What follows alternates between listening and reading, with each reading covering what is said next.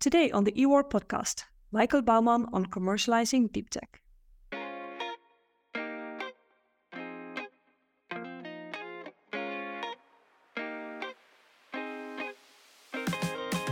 Hello and welcome to this episode of the eWar podcast.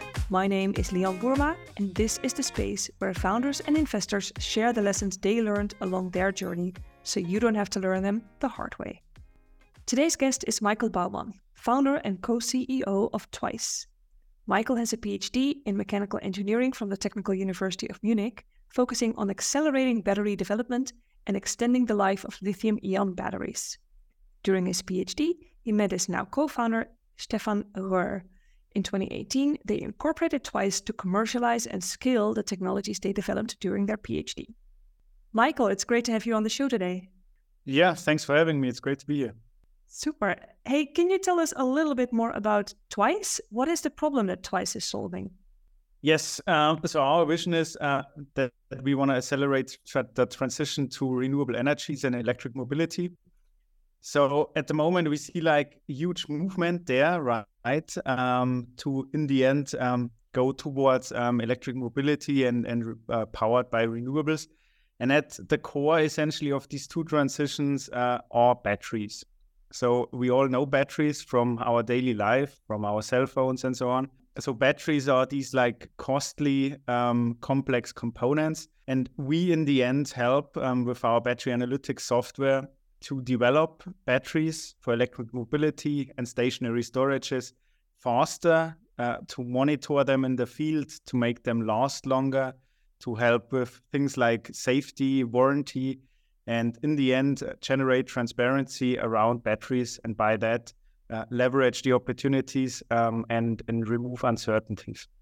That sounds pretty complex. And from what I understand, this is actually a product that you started working on during your PhD and that you incorporated in 2019.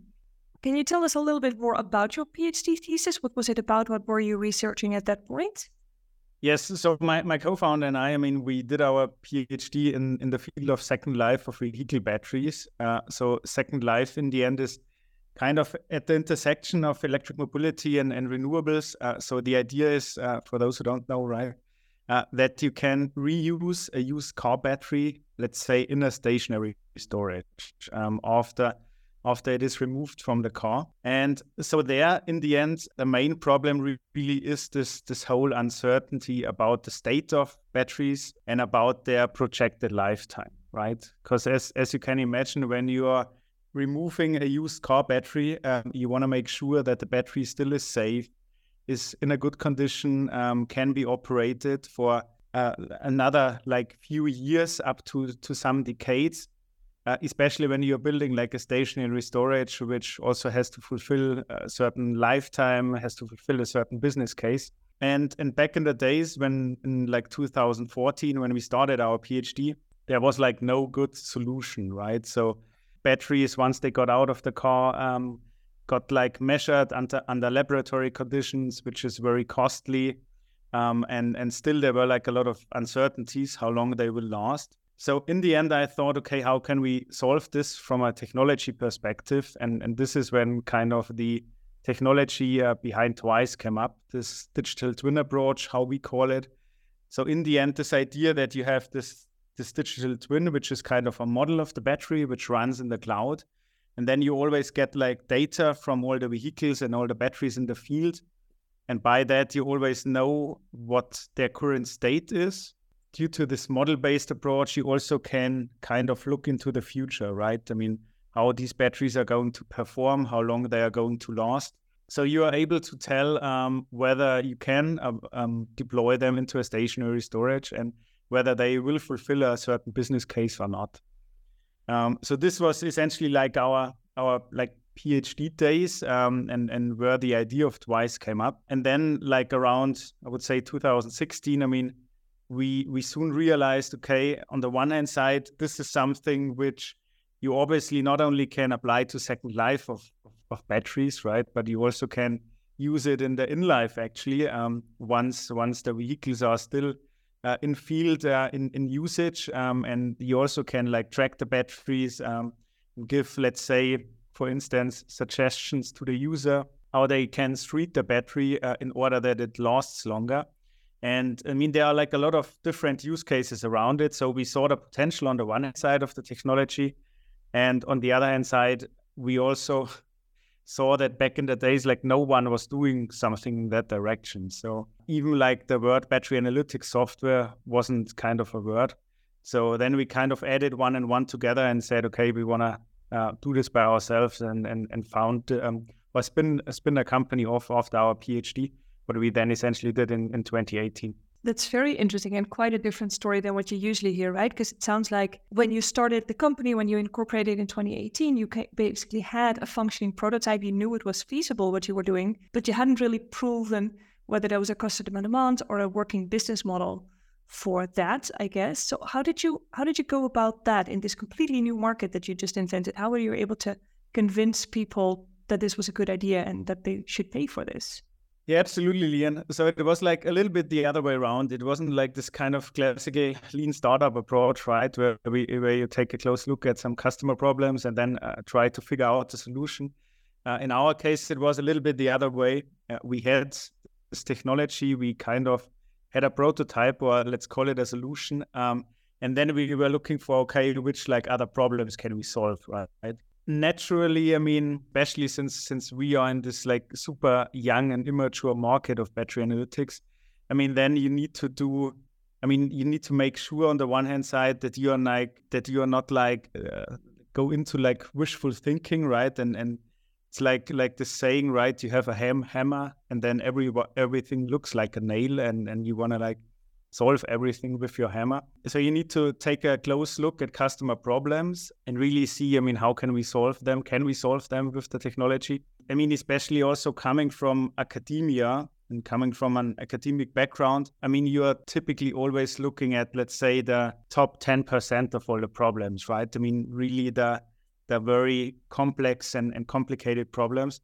But the broad market and also in like electrification and renewables, since it's such a young market, kind of the 90% basis of your customers has like way, let's call it simpler problems, right?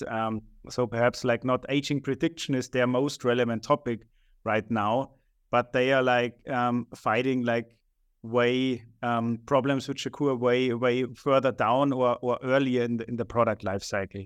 So let's say when they want to like put a stationary storage in the field, right, they need to assess, do all the batteries have the same state of charge, and things like which sound very trivial in the first place, but which are really a pain for the customer. So in the end, to sum up, I mean, we kind of needed to step down from this academic course and really take a close look at the fundamental problems which are affecting our customers right now. And did that change the idea for your product once you started understanding what customers wanted? Definitely, yeah. So for us, I always used to say, I mean, we kind of started with a technology and then built like products around it. And it's essentially still the same. So we always continuously further advancing the technology and then are building multiple products out of that. Like in our case, I mean, as mentioned, I mean, we are building this battery analytics software, which helps all along the life cycle of batteries.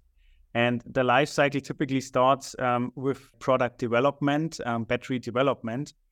So this is something which we didn't like look in the beginning so much specifically at it. But of course, since the market was so young and immature, like most of our customers spent most of their time in the development phase and also had their really pressing problems there. So this essentially led us at some point towards that we said, okay, we now need to make like a product specifically for that lifecycle stage and also these problems. It actually was and is quite different to our like cloud software, which we offer for the in-life phase of batteries. But it's more kind of a development tool, which we also give directly to the customers, let's say in the form of a MATLAB Simulink simulation block.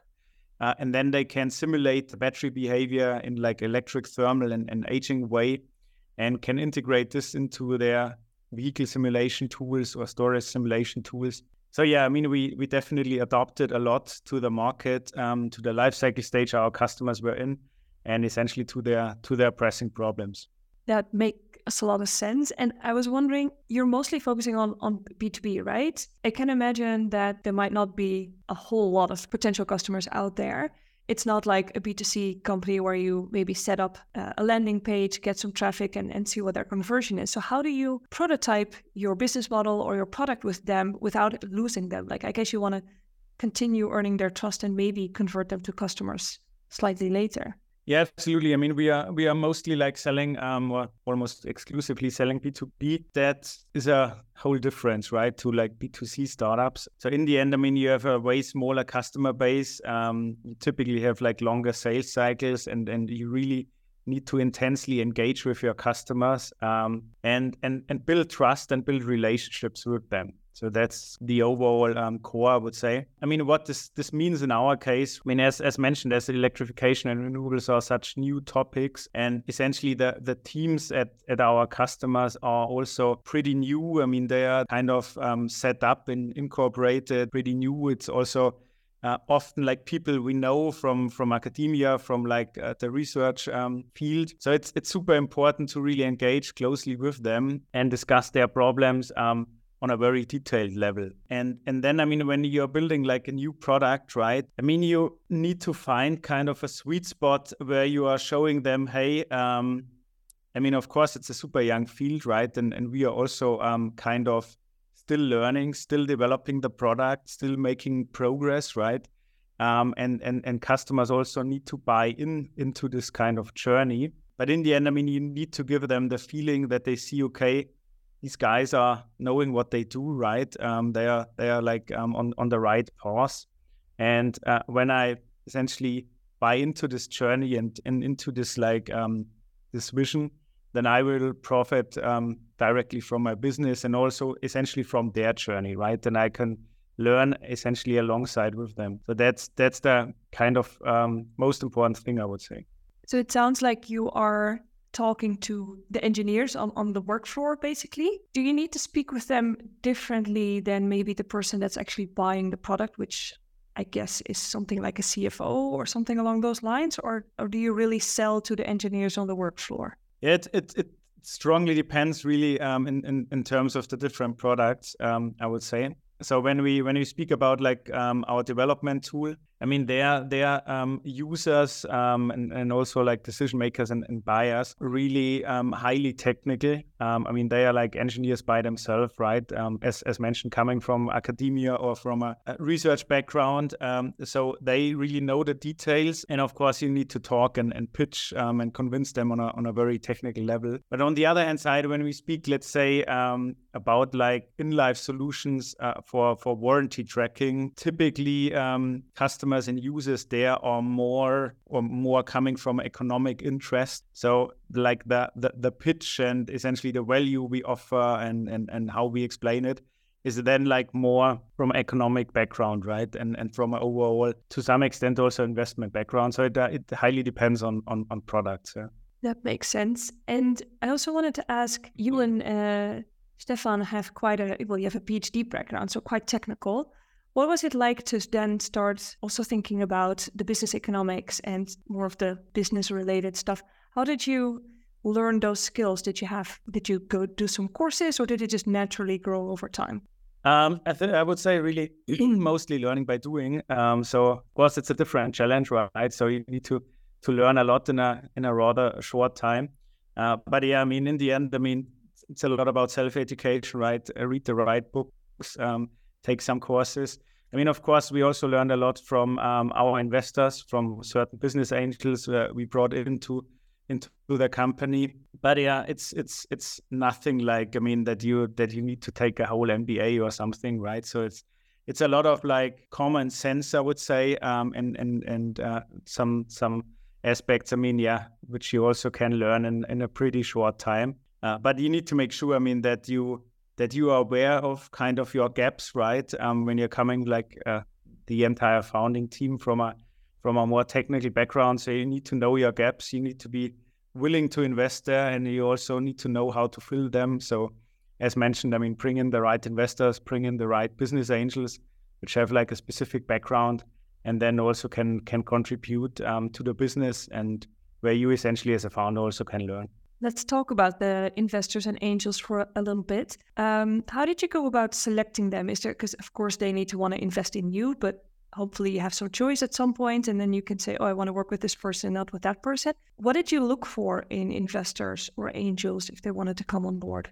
Yeah, that's a very good question. Also a very important one, right? I mean, you can make a lot of faults, I would say, by selecting investors. And luckily, I mean, we always kind of how we did of our fundraising, we always had the choice to really pick investors and select some.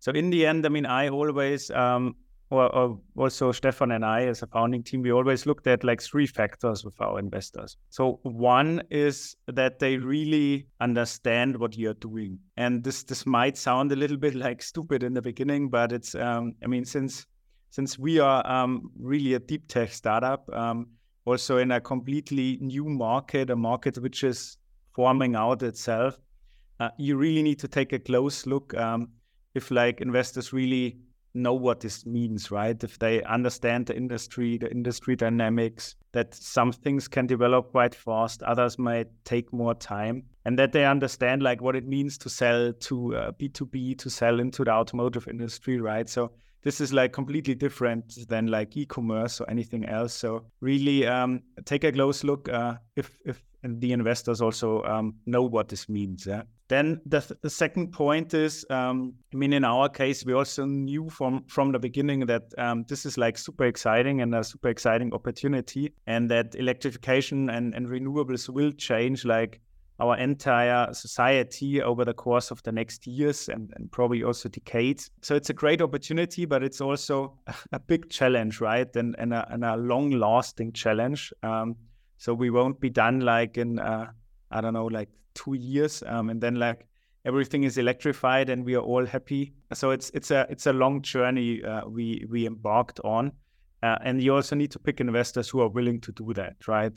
Who don't want to like have a quick payout in like a few years, but who are also willing and actually also capable from a financial perspective to invest in the long run. And then the third thing, and perhaps also like I wouldn't underestimate this, is also like really a personal fit between you as a founding team and you as a founder and the investors. Because in the end, I mean, you are like forming a pretty close relationship, right? In good and also in bad times. And you should be willing to really have a beer also with the investors, right? I mean, you should have like a good relationship and should feel that this will work out also over the course of like multiple years. Because as I said, I mean, there are always good times, there are then always not so good times. And you should be able to have like a good working and constructive relationship all along these years with them. I think those are 3 really good decision-making criteria.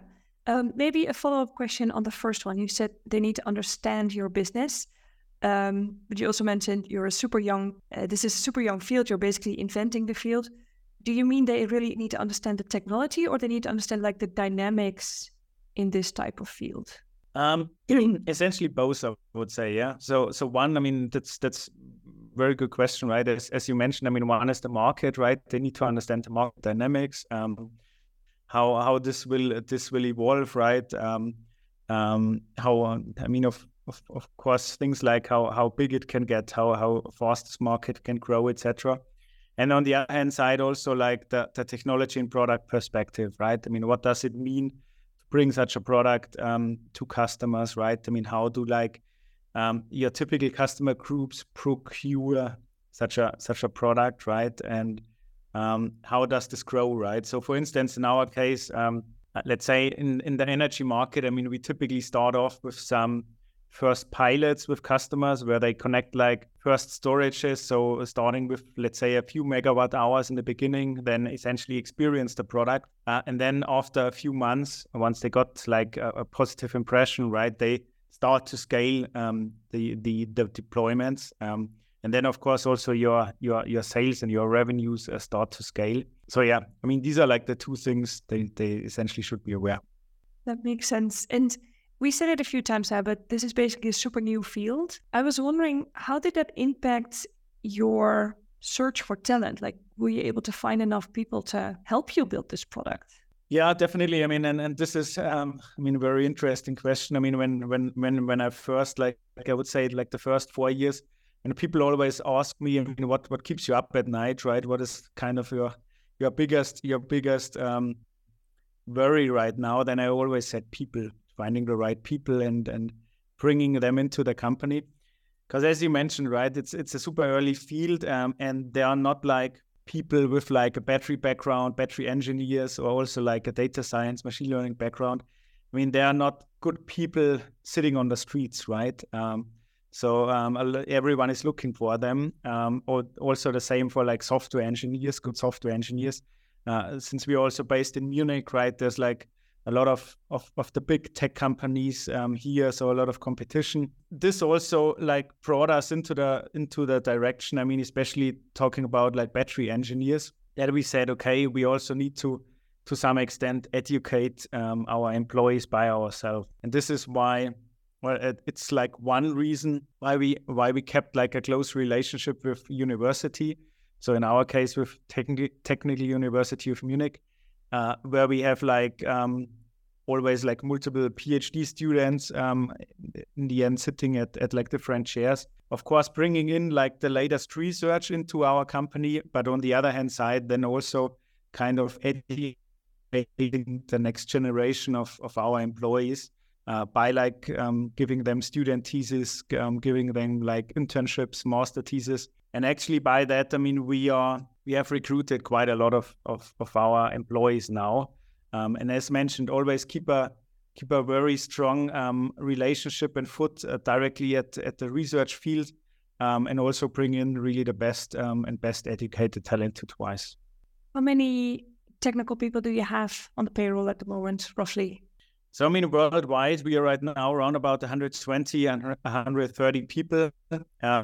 Overall, I would say it's like almost half of them on the technical side. So technical side means like everything from like engineering, so battery engineering, software engineering, but of course also product management and design. And then, right now we're also scaling highly our commercial team. So in the end, like our account executives, sales development representatives, and so on, to really bring our products out into the world, right? So we have opened up our office in Paris some time ago, and also last year one in Chicago for the US market. And over the course of the next years, we'll also scale our global footprint even more. Quite a lot of people for such a young field, that you were able to find 60 people in this field already that can work in it. And I really liked your what's keeping you up at night. Maybe I should start asking that in a podcast as well. Is people still what keeps you up at night? Like finding the right talent, or is it something else? Definitely. Yeah, I would say my answer has changed, right? And then at the moment, I'm actually sleeping pretty good. Yeah. That's good to hear. I'm not sure if you're allowed to tell us this, but what's the big next step for Twaice? What are you working on? Yeah, I mean there are a lot of like big next steps and a lot of things which in the end are coming. So I mean, one very exciting thing, perhaps also to like advertise this a little bit, right? Which actually happens like next week. So last year we formed a joint venture with the TÜV Rheinland here in Germany. So it's one of the largest certification institutes. And actually next week we are going to have like a press conference to finally now bring what we call the battery quick check to the market. So that's actually also a B2C product where you as an owner of an electric vehicle can get like, in the end, a quick check about your battery system. And then also you get a certificate about your battery and what it still is worth. So that can help you like once you are selling your electric vehicle, or if you're also looking to buy one. So as mentioned, this will hit the road next week, and we are all super excited about this. But speaking for Twaice, specifically, what we are seeing right now, and what I mentioned in the beginning, I mean, as said, right, we are offering battery analytics all along the life cycle. The last years, like I would say, the major portion of our customer problems was really in the development phase, where like customers had like problems that they don't get like the battery systems fast enough to the market, right? Or spend too much time on testing them and also too much money. And as the market matures, this has now also shifted a little bit. So now for basically almost every vehicle manufacturer, they have now deployed a lot of vehicles into the field. Also stationary storage integrators or operators, they now have like large assets in the field who are also deploying large assets. So the most exciting thing really now the next months will be kind of this transition or this like stronger transition into in-life where we are closing more and more big contracts also.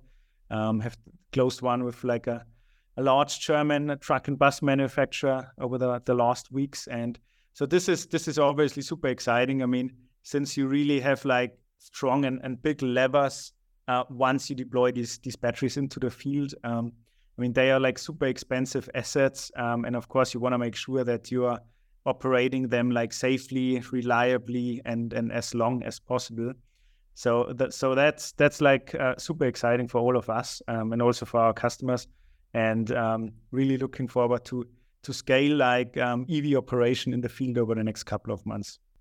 Congratulations. That's a lot of amazing news. It's really cool.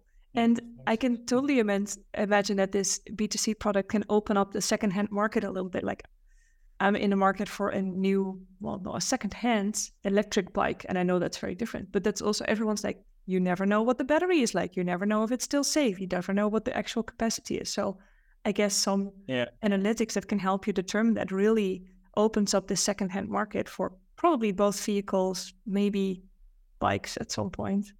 Yeah, definitely. And I mean, it's always this point, right? What a lot of people forget. I mean, batteries are super expensive, right? When you look at like cars, I mean, they make up like 30 to 50% of the vehicle manufacturing costs. So like for an recent EV, like battery prices are like five-figure numbers in the end. So you really want to make sure that you are not buying kind of a black box where you then end up stuck at some point, but that you are really like buying a still good product which you can operate for many, many more years to come. Yeah. And I can also imagine that what you're mentioning, right? Like you're building products and it just takes such a long time. And now it feels like some of them are starting to bloom and really scale and being available. That's a really exciting and also a little bit of a new time for Twaice. Yeah. No, definitely. I mean, it's super exciting, right? For us as founders, of course, but also especially for the entire team. Since, as mentioned, I mean, now, we are 5 years old. People have really put a lot of effort into not only building the technology behind it and everything, but also really prototyping, testing these products with like first customers, adjusting things, fine-tuning things, making them scalable. And it's super exciting for the entire team to really now get this out, deploy it in a large scale, and really see how it benefits our customers in their daily business and how they really can like faster in the end scale and accelerate their business. So that's what Twaice in the end is all about. Yeah. Well, it sounds like you guys are on the right track, and I'm excited to see what's going to happen in the next few years. Actually, that also brings us to the end of this podcast already, and I always end by asking if there's anything you hope that your fellows can take away from this podcast, from this talk. What is it? What should they keep in mind when they're finding their companies? In the end, since there are a lot of things people should take away, and I think like first, I would say for like Germany as a whole, but also like entire Europe, I would say being more like willing to take risk, and willing to embark in this journey. We are still. We also now have like 2 American investors, right? And when I look into the US, not only like places like Silicon Valley, but also all around. Entrepreneurship is already like way more mature there, right? And way more spread out. Germany and Europe has like made good progress over the last couple of years, also especially in Munich here, a great ecosystem pushed by Unternehmertum has developed. But still, like the kind of when you look at like percentages of people who embark into like a startup journey, may it be like founding something by themselves or like actually going to a startup is considerably small. And so I think really looking from both perspectives, right? I mean, founding something or like starting at a startup as an employee, people should be more willing to do that and actually try this out. And so that's actually also a funny thing. I mean, when I look at like the last recent 2 years, I mean, people have always said, well, startups is kind of, there's such a high uncertainty when I go to like a startup as an employee, right? But what we've seen like over the last 2 years is that it actually like often is kind of the opposite, right? Because a lot of companies have like have had like large employee cut downs, right? And essentially terminated a lot of contracts, and we have still always been growing over the last couple of years.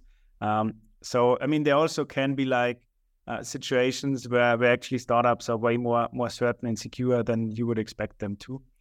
So yeah, first advice, like willingness to take more risk, right? And go into like the startup journey. And then, I mean, in the end, what also accounts for us, right? Coming from a research background in academia, and I think like it's super important, and it's pretty good also that we have such a strong research and academic field in Germany and in Europe. But on the other hand side, I mean, once you then go into like building a new product for, let's say, a new market, right, and doing this in a startup, you also need to kind of switch your mindset from, let's say, better done than perfect, right? So not try to optimize everything, right? Which you typically do in a research background or a research field, but rather get things done, right? Get them to the customer, get some feedback in, and then iterate and improve. Yeah? So it's a certain switch of mindset which you need to have once you start a company. Yeah, I think that's also what we see in a lot of people that come from academia. They're just so used to making everything perfect and being very certain about the numbers that they put in, that it's probably not what your customer cares about at that granular level. So there's so much more to a product than just being certain about this very small point. That's good advice. I'll make sure to tell our PhD fellows that. Super, Michael. Well, thank you so much for appearing on our podcast. I think this was, I learned a lot today. Yeah, that's good to hear. So thanks, Lian, for inviting me. It was great, having that conversation. And all the best, Thank you. This was Lian Boerma interviewing Michael Baumann. Thank you for listening.